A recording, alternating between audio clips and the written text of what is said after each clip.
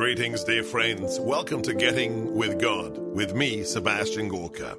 In an age where making time for that which is truly important is increasingly difficult, this modest podcast is dedicated to reconnecting with the truth. The truth that is unchanging, unbending, the truth from our Creator. Each episode will see me reading one or two chapters from the Bible and give you an opportunity to rededicate yourself to that which truly matters. Let's begin. Chapter 16. I have told you this so that you may not fall away.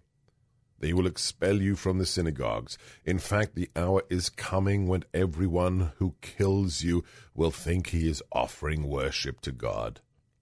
They will do this because they have not known either the Father or me.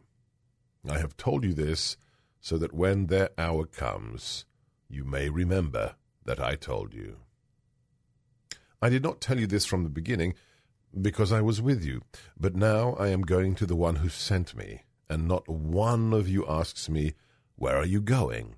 But because I told you this, grief has filled your hearts.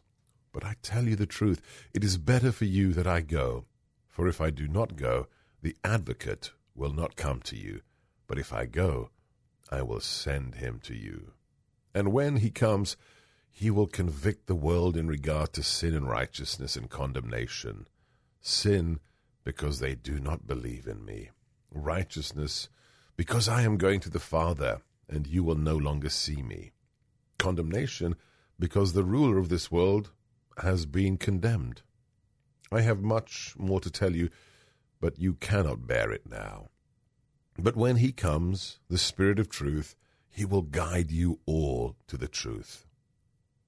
He will not speak on his own, but he will speak what he hears, and will declare to you the things that are coming. He will glorify me, because he will take from what is mine and declare it to you. Everything that the Father has is mine, for the reason I told you that he will take from what is mine and declare it to you. A little while, and you will no longer see me. And again a little while later, and you will see me. So some of his disciples said to one another, "What does this mean that he is saying to us, 'A little while, and you will not see me'? And again a little while, and you will see me? And because I am going to the Father?" They said, "What is this little while? We do not know what he means." Jesus knew that they wanted to ask him, so he said to them, "Are you discussing with one another what I said?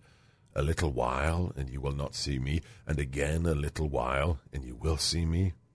Amen, amen, I say to you, you will weep and mourn while the world rejoices. You will grieve, but your grief will become joy. When a woman is in labor, she is in anguish, because her hour has arrived. But when she has given birth to a child, she no longer remembers the pain, because of her joy that a child has been born into the world. So you also are now in anguish. But I will see you again, and your hearts will rejoice, and no one will take away your joy from you. On that day you will not question me about anything. Amen, amen, I say to you, whatever you ask the Father in my name, he will give you. Until now you have not asked anything in my name. Ask, and you will receive, so that your joy may be complete. I have told you this in figures of speech. The hour is coming when I will no longer speak to you in figures, but I will tell you clearly about the Father. On that day you will ask in my name, and I do not tell you that I will ask the Father for you, for the Father himself loves you, because you have loved me, and have come to believe that I came from God. I came from the Father, and have come into the world. Now I am leaving the world, and going back to the Father." His disciples said, "Now you are talking plainly and not in any figure of speech. Now we realize that you know everything and that you do not need to have anyone question you. Because of this, we believe that you came from God." Jesus answered them, "Do you believe now? Behold, the hour is coming, and has arrived, when each of you will be scattered to his own home, and you will leave me alone. But I am not alone, because the Father is with me. I have told you this so that you might have peace in me.